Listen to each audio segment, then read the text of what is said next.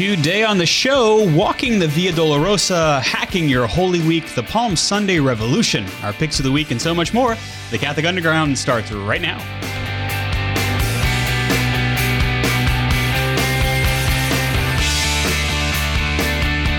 Well, hi, everybody. It is time for the CU Weekly, the Catholic Underground, the podcast that tries to cut through the noise, click the clickbait so you don't have to, and help you find your way on this digital continent. We want to bring you the topics that matter. It's episode number 393.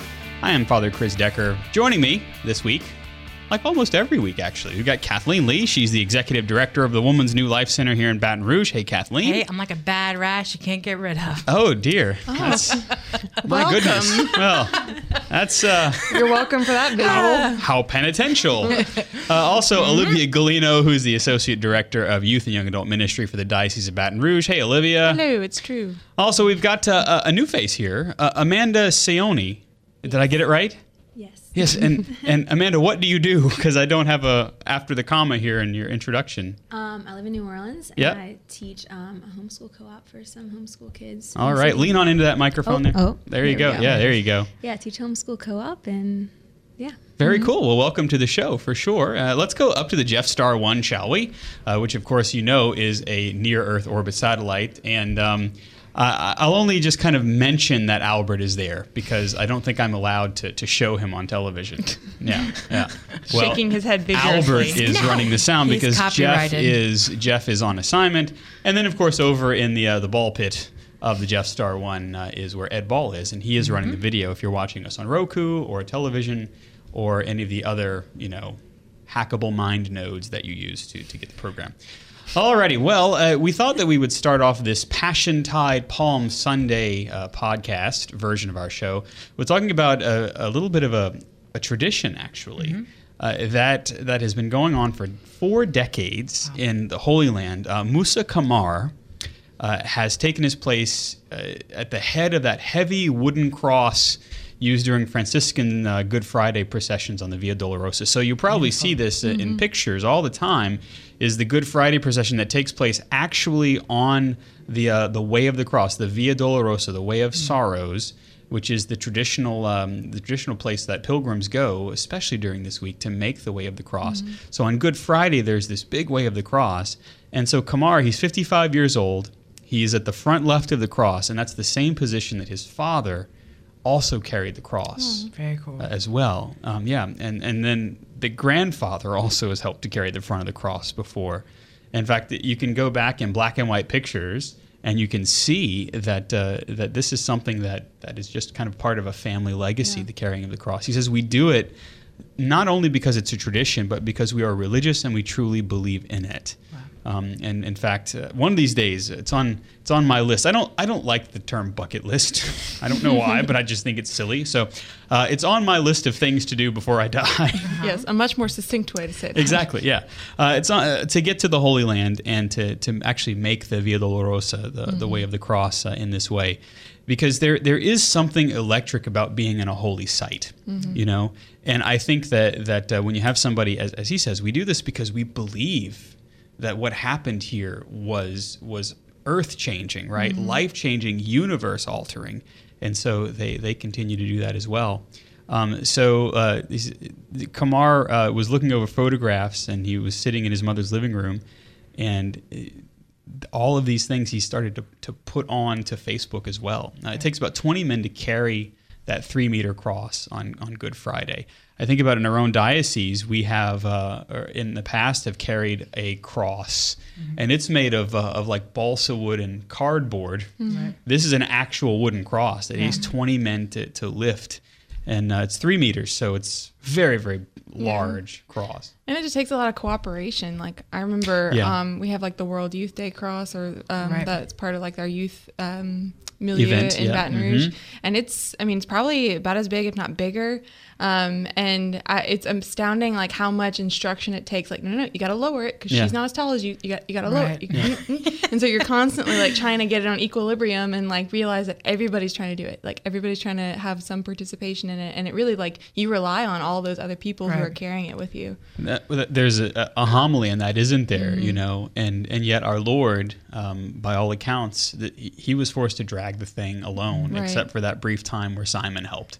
Sure. And it's hard for us to imagine just the weight of something like that, and then you tack onto that the spiritual weight of, well, our transgression, right? of humanity's transgressions as well. Kamar's parents had run a family grocery store near where the 8th Station of the Cross on the Via Dolorosa is, and so they would watch this Good Friday procession every year come by.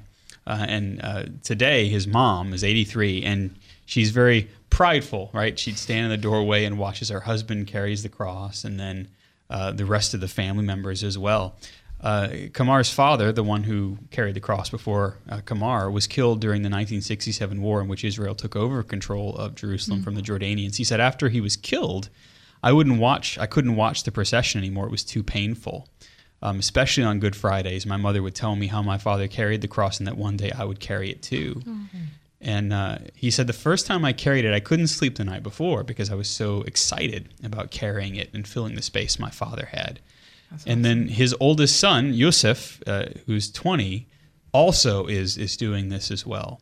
And so you see the youngest son too, 15. And so you really see all of this kind of this family tradition, and it's around a very curious thing, right? The carrying of the cross. I wonder, do you think that we're kind of flippant in the way that we talk about carrying the cross, right? One of the things that I suppose it's a pet peeve is whenever people kind of make fun of the phrase "offer it up," you know. And I think sometimes we do the same thing with the notion of carrying the cross. Right. Yeah. But this is a very real expression of that because it's not easy. Yeah, you know, and I don't know, like that's one of my least favorite, you know, sayings, offer it up, because on the other side it can be used very flippantly, like, you know, I'm suffering and somebody's like, offer it up. Like, I don't you know, I obviously am. I am trying there's to. nothing I can do about it, but I need somebody to like console me, you know. And so I think that, you know, even our view on suffering in today's society, nobody wants to suffer, you know. So it becomes this, you know, don't worry about it, just get over it, like, you know. Yeah, and that's one of the things I find interesting about this is that for a little while he was unable to watch, right? Because he knew that his father held that role of being at the head of carrying this cross, but he came back around to it. The cross always wins. You know, and it's kind of a beautiful sense of victory that he found his place after he mourned what I'm sure was a very difficult thing in the family. So it's a beautiful thing. He says, it's a burden and an honor to do this. Since I was young, I heard stories about this family tradition, and since my father and his grandfather have done this, I think it's important to keep the tradition and to keep our religion alive. There is something, if you've spoken with a Christian who lives in the Holy Land, there is something about they realize that they are stewards of not just the territory that they occupy, right? They are stewards of the Christian mysteries in a very real, lived sense. Yeah. Well, and there's like a physicality to our religion. Like he talks about keeping the tradition and keeping our religion alive, and that's you know, prayer, which is something that's very like obviously spiritual, but it also needs like a physical outlet. Yeah. And I think that like the people in the Holy Land, people in the Middle East in general, are like better at that, or like than we are, because like they accept that there's just part of their, like especially like people in Jewish faith, like there's just a part of the need to express ourselves religiously that needs physicality. I need to move. I need to do something. And we have pieces of that, like with our rosaries, even with like Stations of the Cross. Like those are physical movements. It's an outward manifestation of the prayer that's happening inwardly. But I love that something like this is like, no, we have to do this. Yeah. Like this is not optional. This is not for fun. Right. This is we have to do this. I have the same experience in the liturgy. That the liturgy. Well, I mean, our world tends to think of the liturgy as something that's optional. Right. I'd rather spend my time at the home improvement store than going to, but we must do the liturgy because that is what allows our circulatory system, our spiritual circulatory system, to vivify. Yeah, right. And in a sense, that whenever we are taking part in the Christian mysteries, the sacred mysteries of the liturgy, we're joining in these sacramental ideals, right? We are joining ourselves to what's taking place in the Holy Land. Yeah.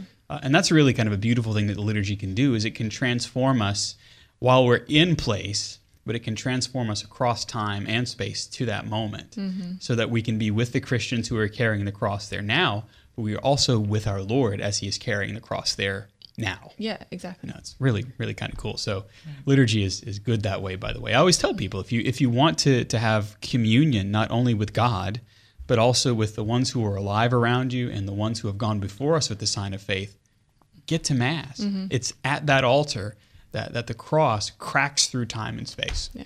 And I think it's important too to like touch on those moments, those things that are kind of drama to our faith. Like I was noticing today at Mass, because it's Palm Sunday, like people were like had their palms up, and like, if we were actually at that moment when Jesus was coming into Jerusalem, like they were waving them, they were throwing them in the streets, and now like our modern day sensibilities are like, meh. Like I'm just gonna, I'm gonna like hold it. I always make sure that I wave mine to let people know that it's okay to do that. You can do that. We did that this Sunday, actually. They did. They waved their palms. I was excited.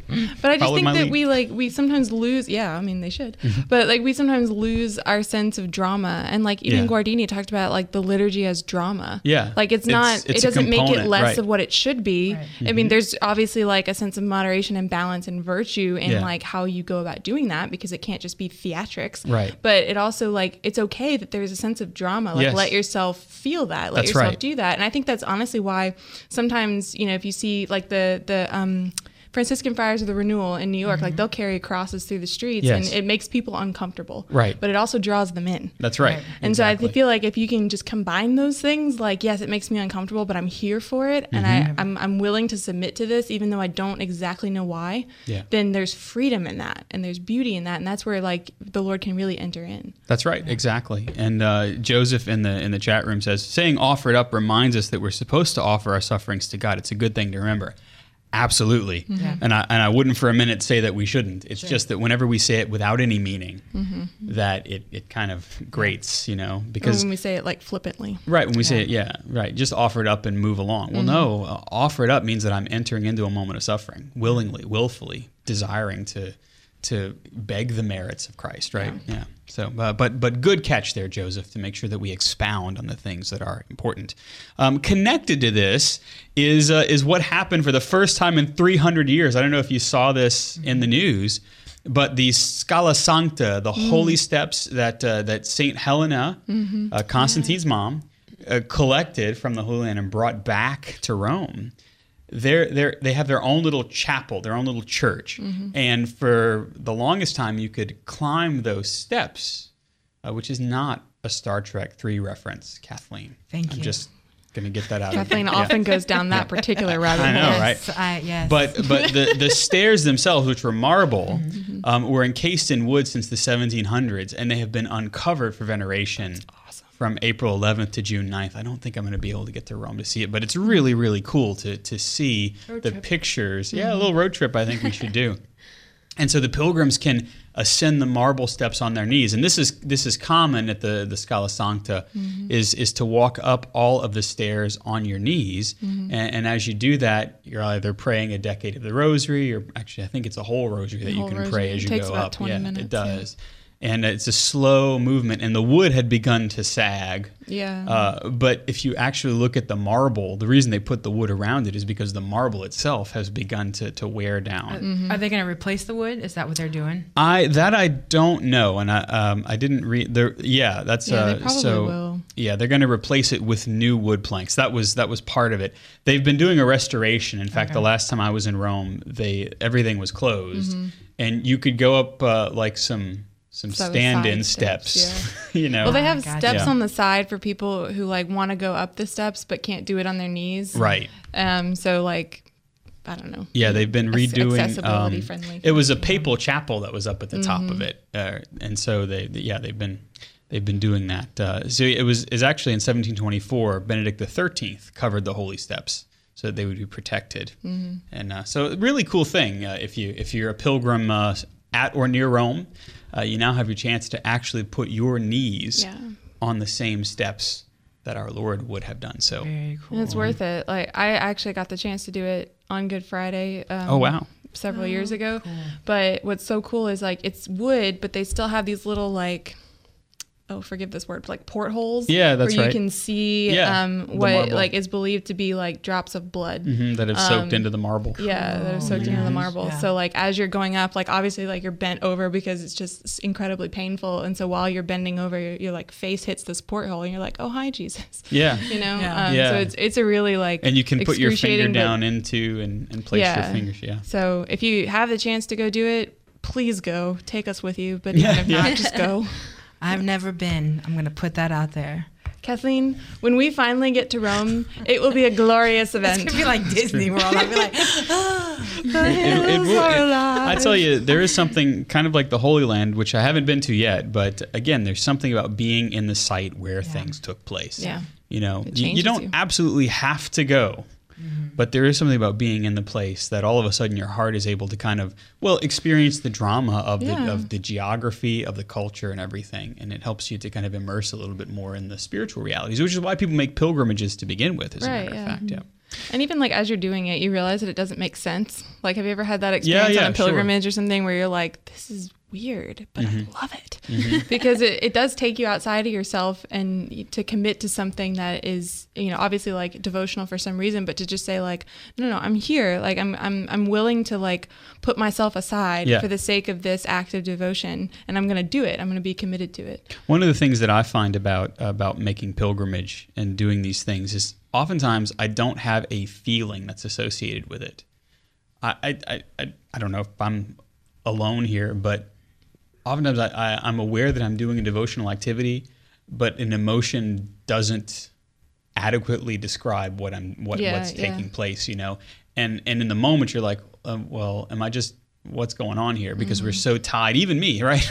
Even a priest, we're so tied to receiving an emotion for something that the ability to do a devotional act is itself why we do it. And so I think the Lord allows that little bit of mini desolation whenever I'm at a holy site and praying to feel that this is weird and then to actually have no affect or very little affect. That's a good point. So I don't know if anybody else has that experience, but if you do, it's presumably normal. Yeah. You know what else is normal is that we are the Catholic Underground.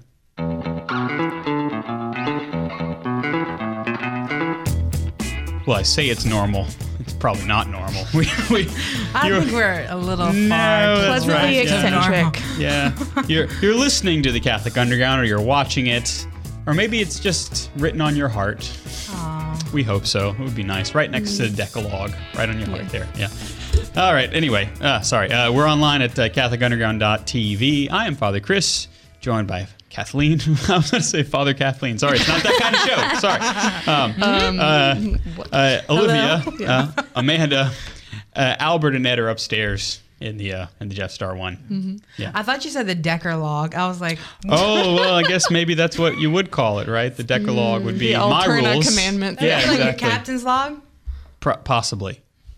Yeah. That is that's okay. a good reference there. Some kind of comic book needs to be drawn around the Decalogue because that cannot go to waste. I don't know. What does he say? Captain's log. Start 8. Yeah. And then the start 8. Yeah. Which does make sense actually. Anyway, our picks of the week are coming up in a little bit, but first we want to start to give Kathleen some opportunity to hack. Yes, I'm a hacker.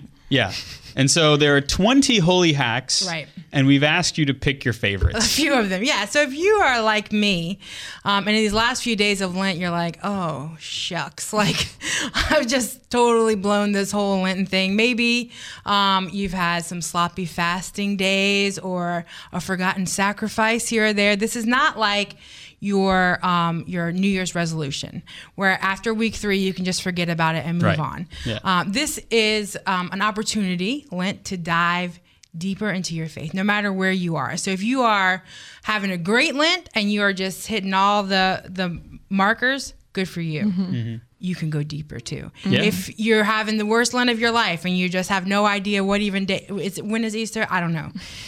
Guess what? You're invited deeper into this time. If you're listening to this live, this last week of Lent, it's never too late. Nope. Right.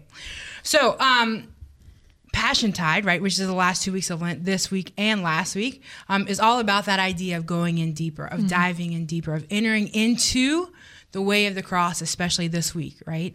And experiencing that in a different way. So cloaking your heart in the red vestments of Passiontide. Yes. Right. So for starters, it's good to reevaluate if we're covering the basics well. The 3 pillars of Lent, which are prayer, fasting, and almsgiving, right? Nailed it. These are the 3 biggies, right? Lent is a focused time to participate in these 3 things, to grow in love and charity, seeking new life in Christ. Now, there are, like we said, 20 hacks from this book by Patty Armstrong called Holy Hacks, Everyday Ways to Live Your Faith and Get to Heaven. And you can use some of these in the next week. You can use some of these, guess what, when it's not Lent and you just want to grow deeper in your faith. Hello. Yeah, you can do Lent things outside of Lent. Yeah. No, I'm kidding. Yes, you can. It's true. It's true. So we'll start off with prayer, right? One of them I picked was thank God for every inconvenience during Lent. Do you find they multiply during Yes. That's a good one. How many times that people have to tell me to offer it up 1,000,000 times during Lent? I'm like, I know, I got it.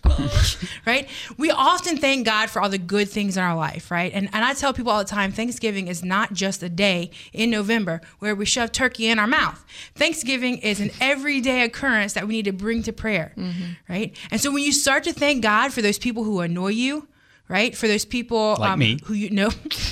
No, you're a precious gift. For those people who talk bad about you, for the traffic, if you live in Baton Rouge, right? For these things, then you have a spirit, you begin to cultivate a spirit of gratitude. And you're not just thanking God for the good things, right? But you're thanking Him for the opportunity to grow in holiness.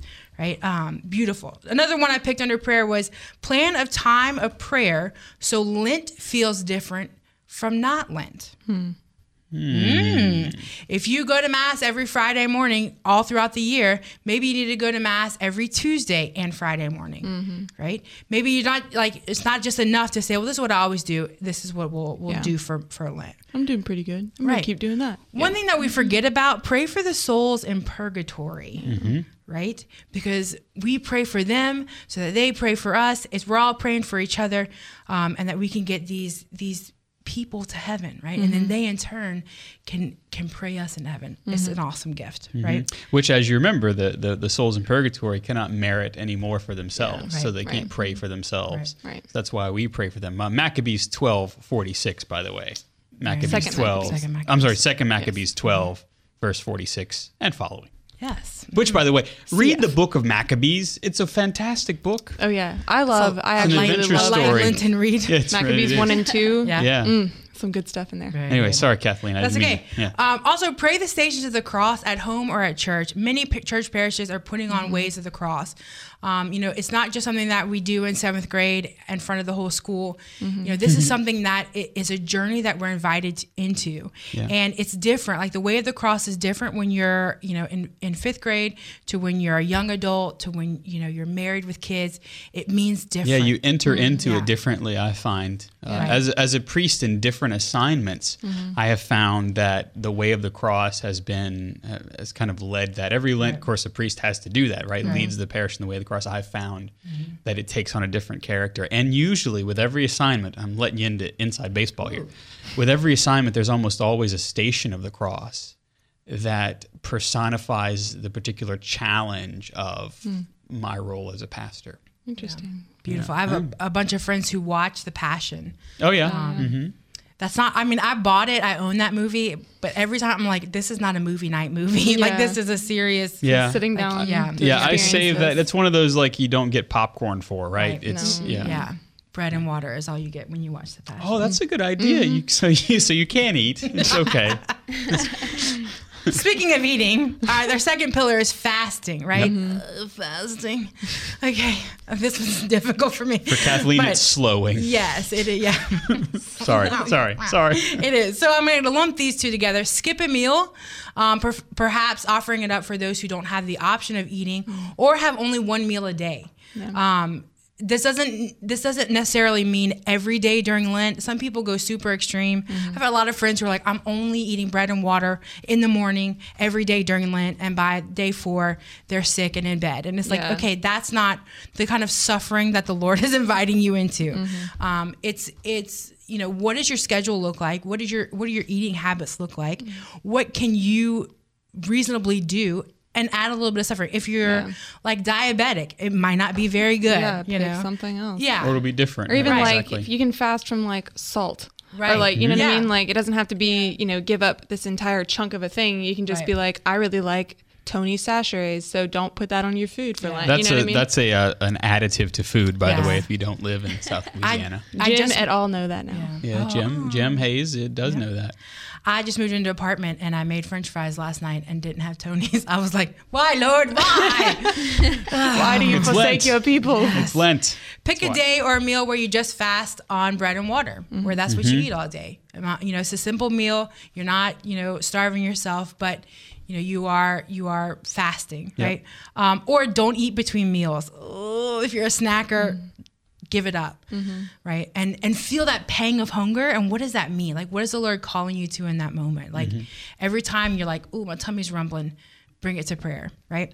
Third, almsgiving, right? This is our third pillar. And I don't, we talked about young adults, young people in the church do not do this very well. We don't tithe very well. We don't manage our money very well. And yet the Pope has an almoner.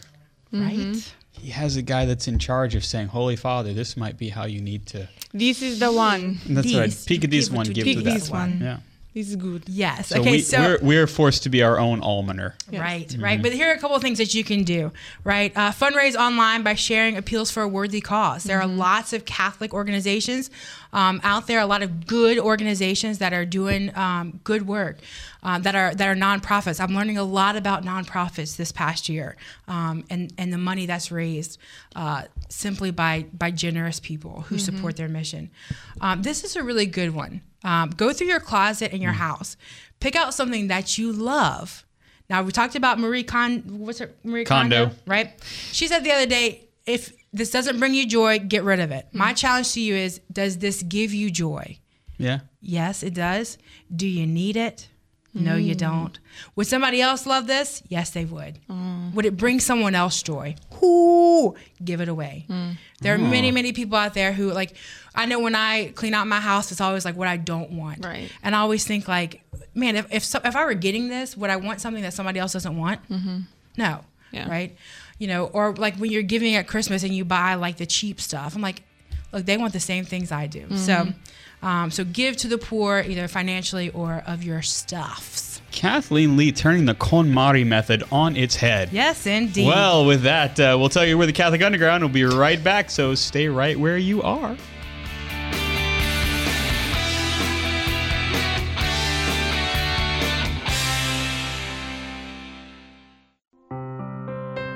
Hail, Holy Queen, Mother of Mercy, our life, our sweetness, and our hope. To thee do we cry, poor banished children of Eve. To thee do we send up our sighs, mourning and weeping in this valley of tears. Turn then, most gracious Advocate, thine eyes of mercy towards us, and after this our exile, show unto us the blessed fruit of thy womb, Jesus. O clement, O loving, O sweet Virgin Mary. Sorry, so...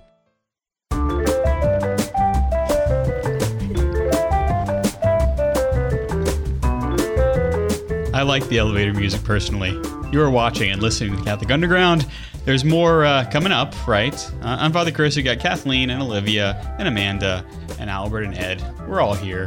Hello. Jeff is actually, you know what Jeff's doing? Jeff is doing a dramatic reading of the Passion at one of our church parishes. He would. And yeah, exactly. So we had to fly him down from the Jeff Star. Yeah, on rocket number 9. And yep, there he is. Yeah. It's worth it. So our picks of the week are coming up. But first, we want to talk about Palm Sunday a little bit because it's perhaps one of the underappreciated bits of Holy Week because it kicks off Holy Week for us. Yeah. And Bishop Barron is always very good about kind of unpacking these things philosophically. And we thought we'd spend a little bit about talking about the revolutionary message of Palm Sunday because it really was revolutionary even though it's another one of those liturgies, especially, we tend to take for granted, right? We know we get free stuff, right? We get a palm, right? But there's more to it than just that. Than tchotchkes, yeah. Yeah. It's not, because it's blessed, so be careful with it. Yeah.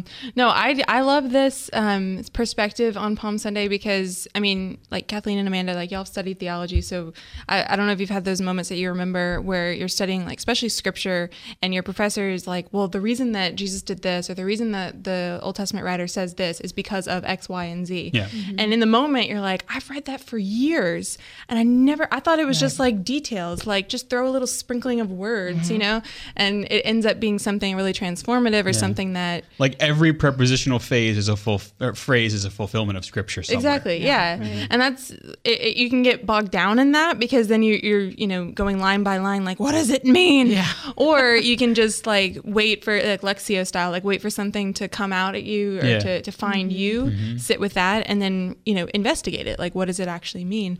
Right. So when it comes to Palm Sunday, what I love about I think we had Luke's reading today, but in Mark's gospel, we hear that Jesus and his disciples drew near to Jerusalem, to Bethphage and Bethany on the Mount of Olives. So, like, to our ear, a little bit of geography, how nice, but especially for Jews, like, they knew their land. They knew it's like saying in Louisiana, like, they had well, she's from Luling and he's from Opelousas. Like, we have not only pictures in our minds, but associations. Yeah. You know what I mean? Like, if you say something like Chalmette, like, someone is going to know, like, not only where you're talking about, but the culture you're talking about, the food, oh, that's everything. Father Chris. He's from Baker. You exactly. See? Yeah. So we all have and actually, like, we do that. We'll introduce someone and be like, I mean, you said it. You'd be like, I'm Amanda. I'm from New Orleans. And, like, that tells us, oh, okay, now we know how to interpret Amanda. You know what I mean? Yeah. And not in a bad way, but in, like, a good way. Like, it tells you what to know about people. And it's similar with the Old Testament Jews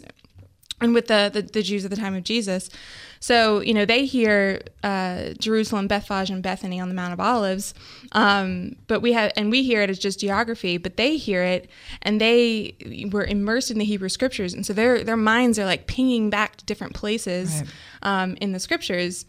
So we want to ping you back to Ezekiel, who is actually one of my top 3 favorite prophets. He's a good one. If that is okay to have favorite prophets. It is in fact okay. Cool, because I love Ezekiel. If you're looking for, it's a little bit, you get a little bit bogged down in it as you're reading it, but if you stick with it, it pays off. Anyway, also good Lenten practice. But about 500 years before Jesus' time, we have Ezekiel.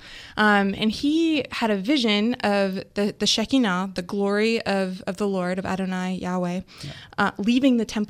So the glory cloud departs. Yeah, and remember, this is the same cloud that followed was behind the Israelites for protection as they were traveling through the deserts, that was in front of them to lead them, that dwelled in the tent of dwelling, that became the holy, or that entered into the Holy of Holies once the temple was built. Like, this is the glory cloud. This is the presence of God himself as he's manifesting it on earth at that time.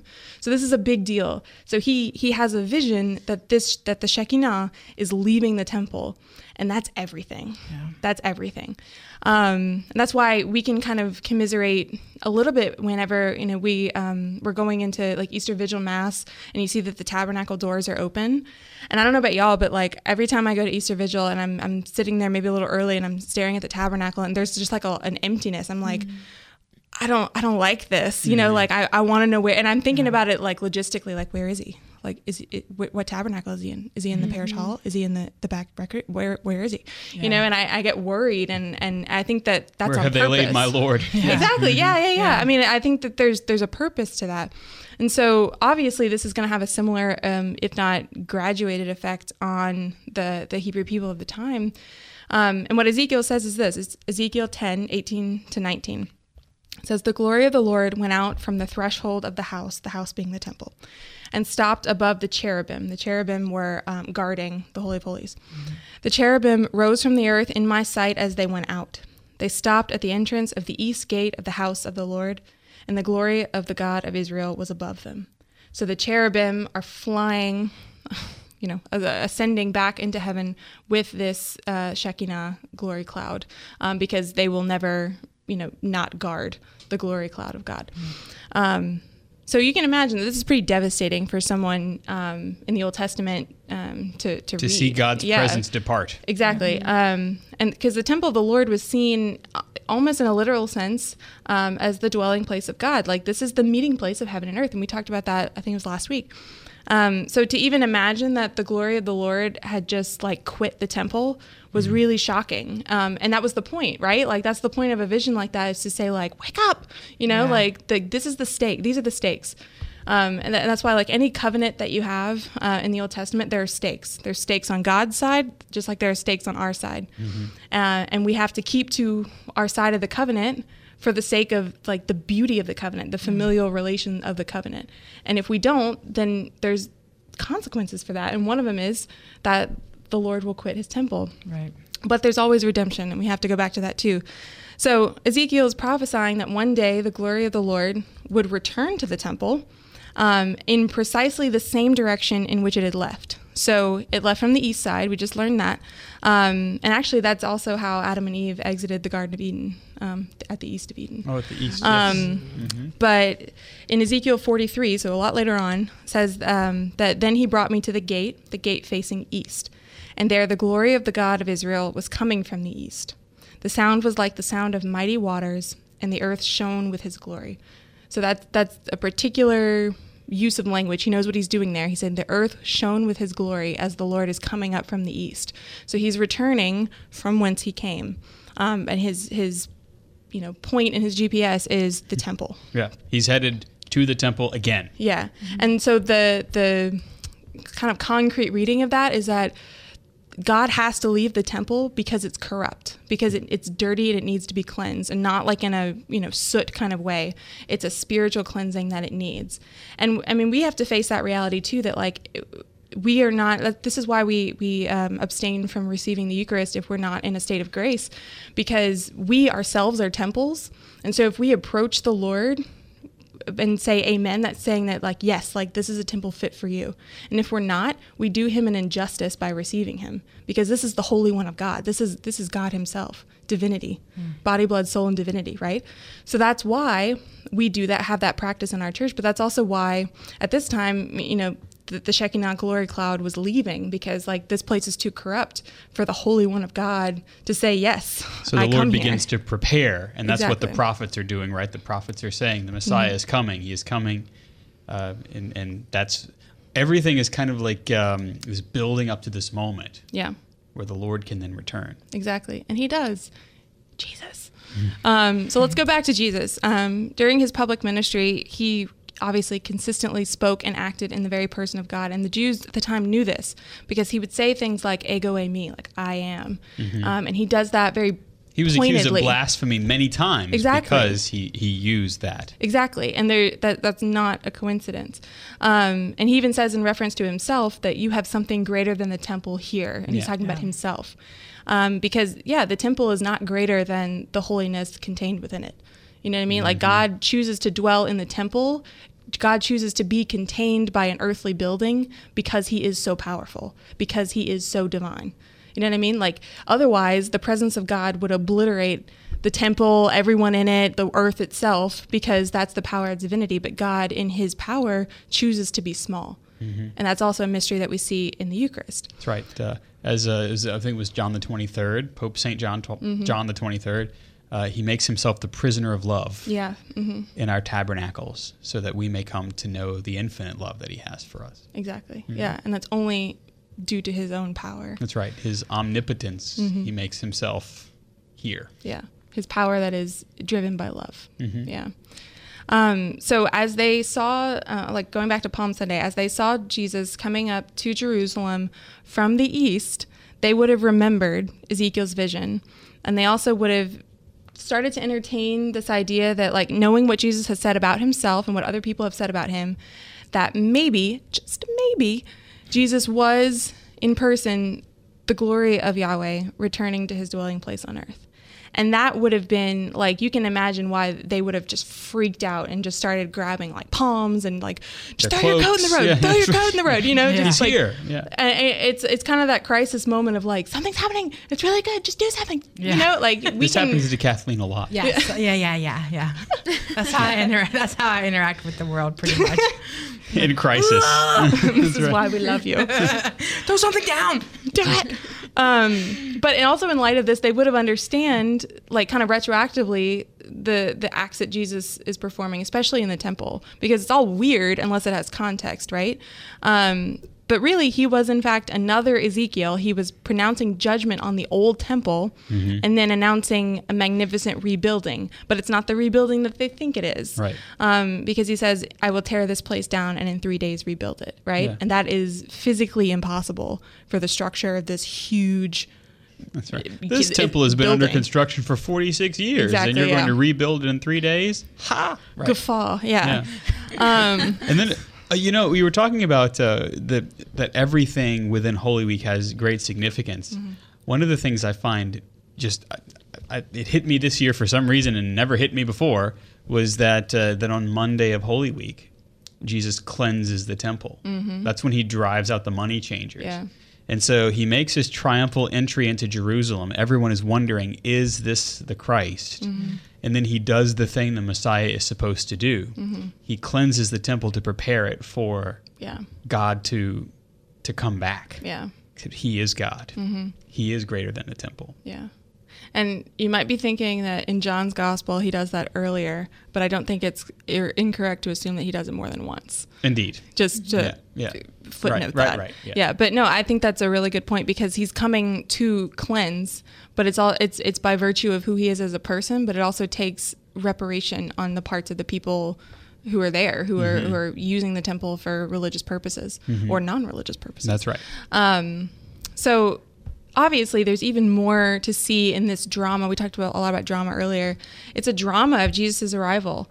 But it's not just the fact that like he's riding in on a donkey and it's kind of like a parade. There's significance even just in the direction that he's coming from. So as a rabbi from Nazareth entered Jerusalem on a donkey, no one could have missed the reference to another prophet's prophecy foretelling, of this same event, and that's Zechariah. So he says, "Rejoice greatly, O daughter Zion! Shout aloud, O daughter Jerusalem! Lo, your king comes to you, triumphant and victorious is he, humble and riding on a donkey, on a colt, the foal of a donkey." So all of this is to say that like, this is the way you should expect him. That's like if someone's coming to your house, or like, I don't know, Kathleen, you don't know. She's going to have that jacket she always has on, and her hair is going to be windswept. Yeah, someone's telling you about someone that you've never met. They're going to give you identifiers, you know, like Kathleen with the sequins, you know? You must be Kathleen, right? Yeah. Exactly. It is I. The one foretold. And lay down your palms. I am here. Where are your baked goods? Bring them to me. Bring them to me. Come hither. I would be a willing servant of the country that you are the queen of. Dude, I just want to put that out there now. I mean, this is a side note, but I would be the best queen if anybody out there is looking. Many of us would submit ourselves to Kathleen's benevolent and food-based rule. I would be a just and fair leader. I'm just saying. Yeah. So imagine how much more Jesus is, right? Yeah.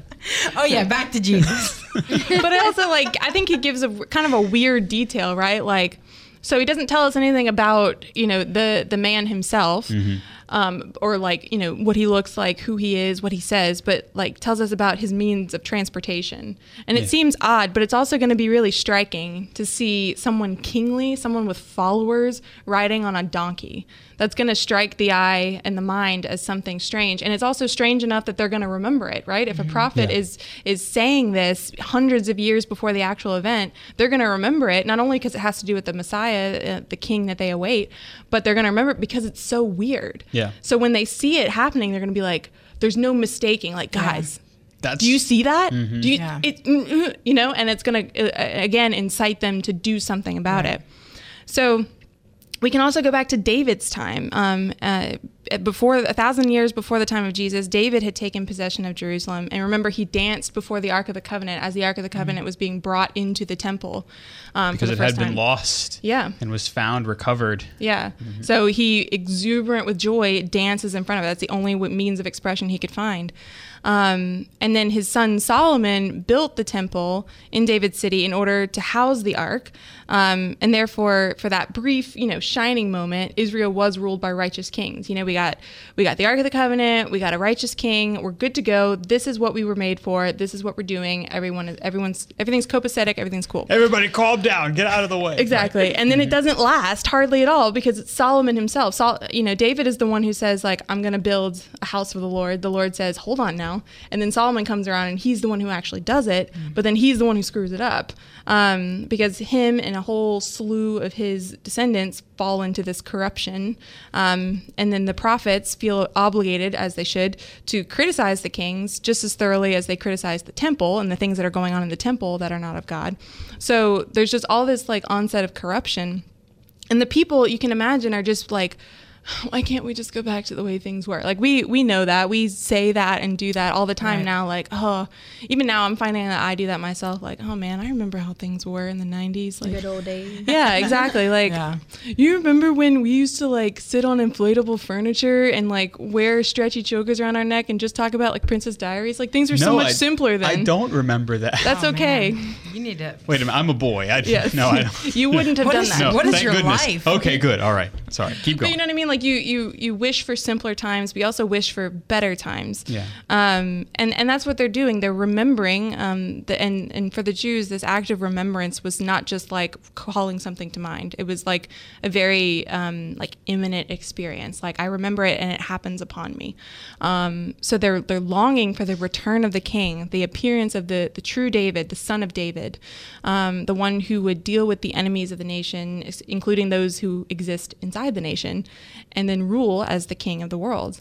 And they expected this new David to be a human figure, but something else kind of colored their expectation because they have to realize that through this human being, God would actually come to rule the nation. So it's a lot for them to wrap their mind around because, again, they're looking for something perhaps different. Yeah. But the same. Mm-hmm. So, and that's why there's so many prophecies about this because the prophets are given little glimpses into this is what you should be looking for, but also without fully revealing it because Jesus Christ himself is the full revelation of what we can know and is to know about God. So just thinking about a couple passages, there's Malachi. He says that, for I am a great king, says Yahweh of hosts, and my name is reverenced among the nations. So there, God himself is identifying as a king. And then in Psalm 145, I will extol you, my God and King, and bless your name forever. Your kingdom is an everlasting kingdom, and your dominion endures throughout all generations. And so us, Christians, we should call to mind those times that Jesus himself talks about the kingdom of God.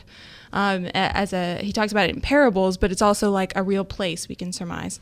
So to just kind of draw all of this together, you can say that the biblical authors, they expected God to become a king. Mm-hmm. And then they knew that it was going to happen through a son of David who would then come to the holy city. From the east. Yeah, they're checking through these boxes. So the son of David would come to the holy city, enter the holy city through the east. Humbly. Yeah, he wouldn't be this conquering military hero, but he would be, riding on a donkey. So when go back now to what's happening on Palm Sunday, mm-hmm. right? You have this figure who has referred to himself as the Son of Man, as the Son of David, who is not only a teacher, he's from the right region, and he has he's said things like ego eimi, I am, which are words that only God can say. And then you see him coming into the holy city, Jerusalem, riding on a donkey, and your mind is going to connect all of these things together, and then it explodes because you realize who this is, mm-hmm. and that this is a who with a capital W. Right? So no one could have missed that no good Jew could have missed that this is that they knew who they were seeing on Palm Sunday. So Jesus was not only the glory of Yahweh returning to his temple, but he was also the new David. And then, of course, God himself, because he is both human and divine in one person, reclaiming one person, two natures, reclaiming his city. Well, and then I have to get it right. And he was reclaiming his city, saying like, no, this is mine. Like, I had to go away because of circumstances, but I'm back. Like, this is my city, and I'm coming to be your king. And I'm going to deal with the enemies of Israel, even if it's people who exist inside Israel. But I'm going to do it in a way that perhaps you were unprepared for. Yeah, exactly. Because Mercy. because God always works in a way that we are not prepared for. Yeah. You know, I cannot believe God loves me so much that he is willing to have mercy on me. Exactly. You know? And that's his like weapon of choice, almost, like, to deal with the enemies of Israel. It's not to like conquer people and slay them. It's to envelop them in an ocean of mercy.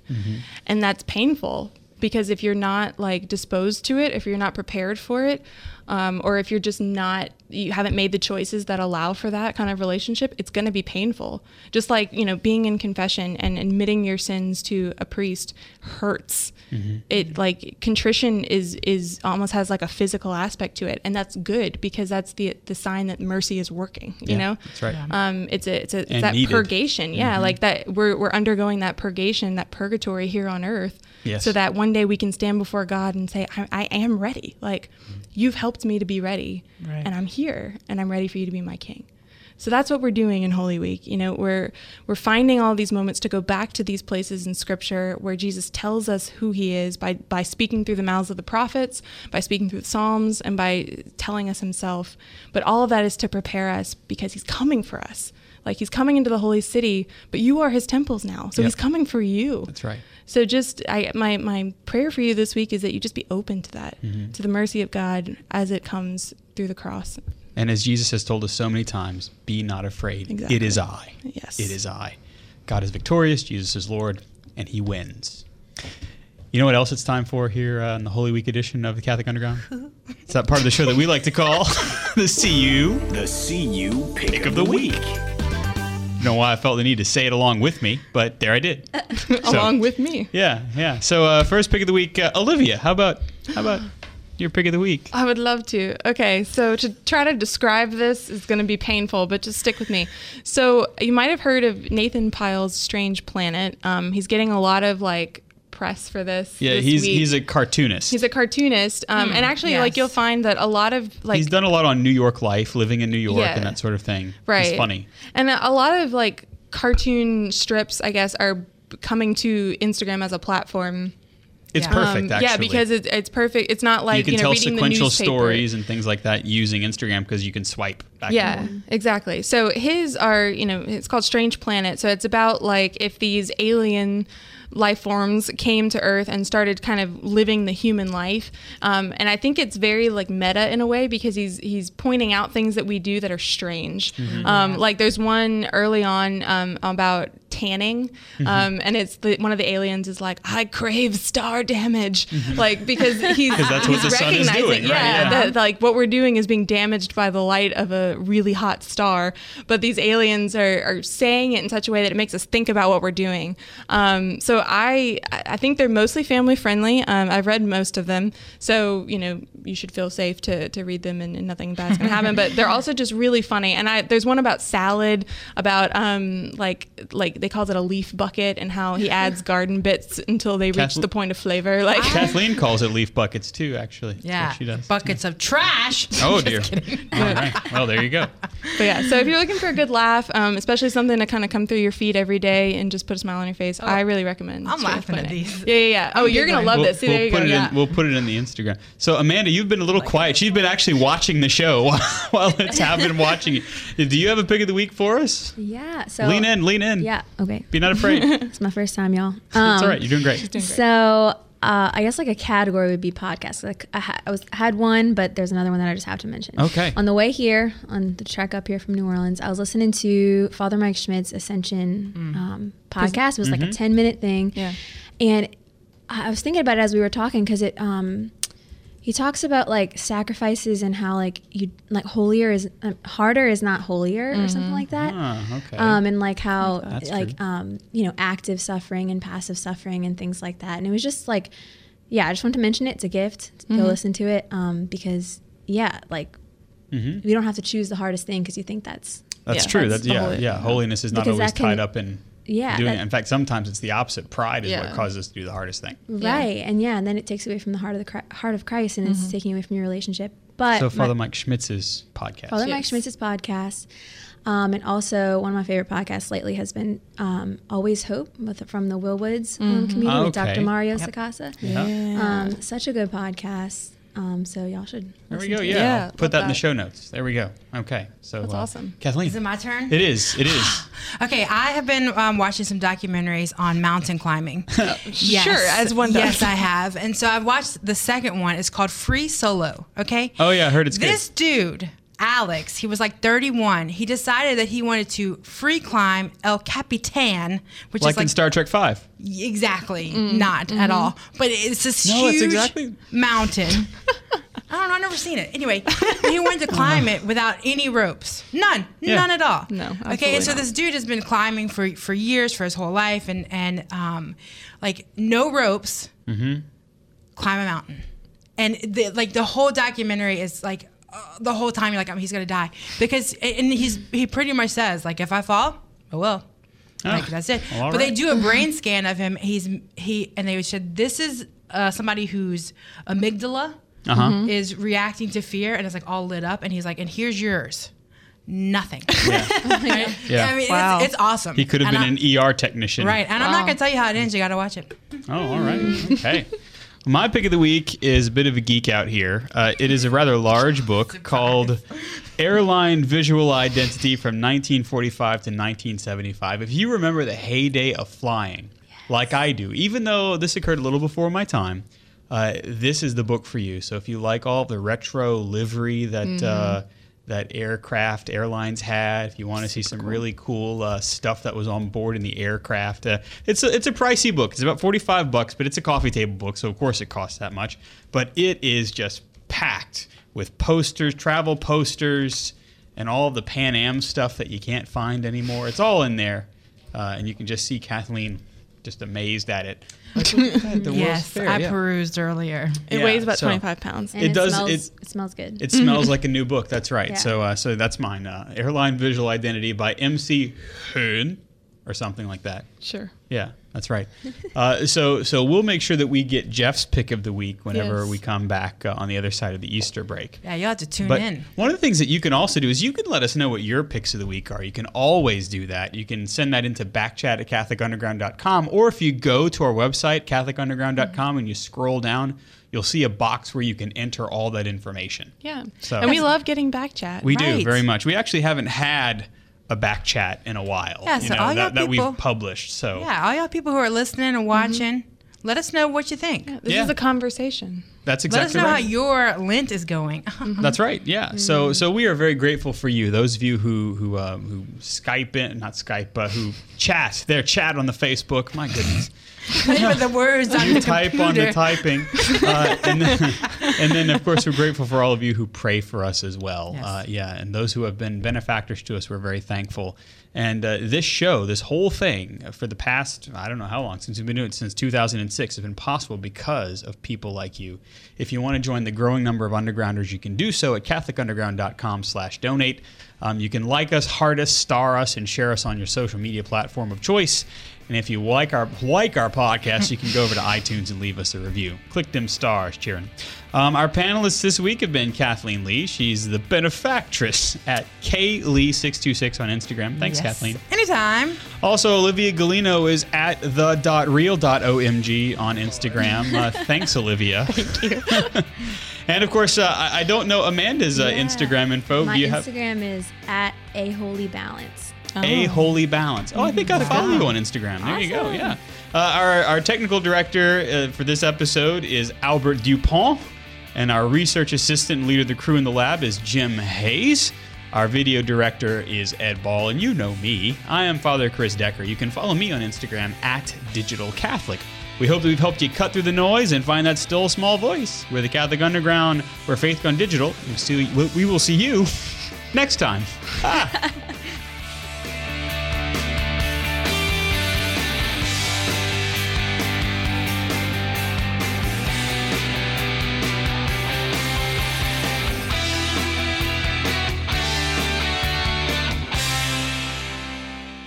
From the Catholic Underground.